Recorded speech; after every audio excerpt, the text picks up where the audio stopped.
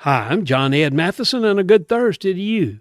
Jacqueline Gartner has a rescue mission in Connecticut. She had a box of pit bull mix that she named Van Gogh.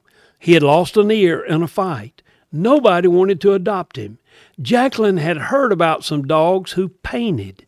She decided to place globs of paint on canvas, sealed in a plastic wrap, and coated it with peanut butter.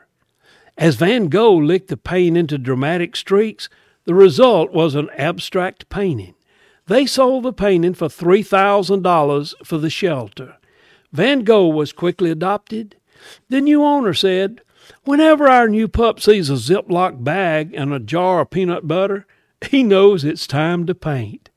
How could you think creatively today, which might be a help to some animal or some person? Think about it and give it a try.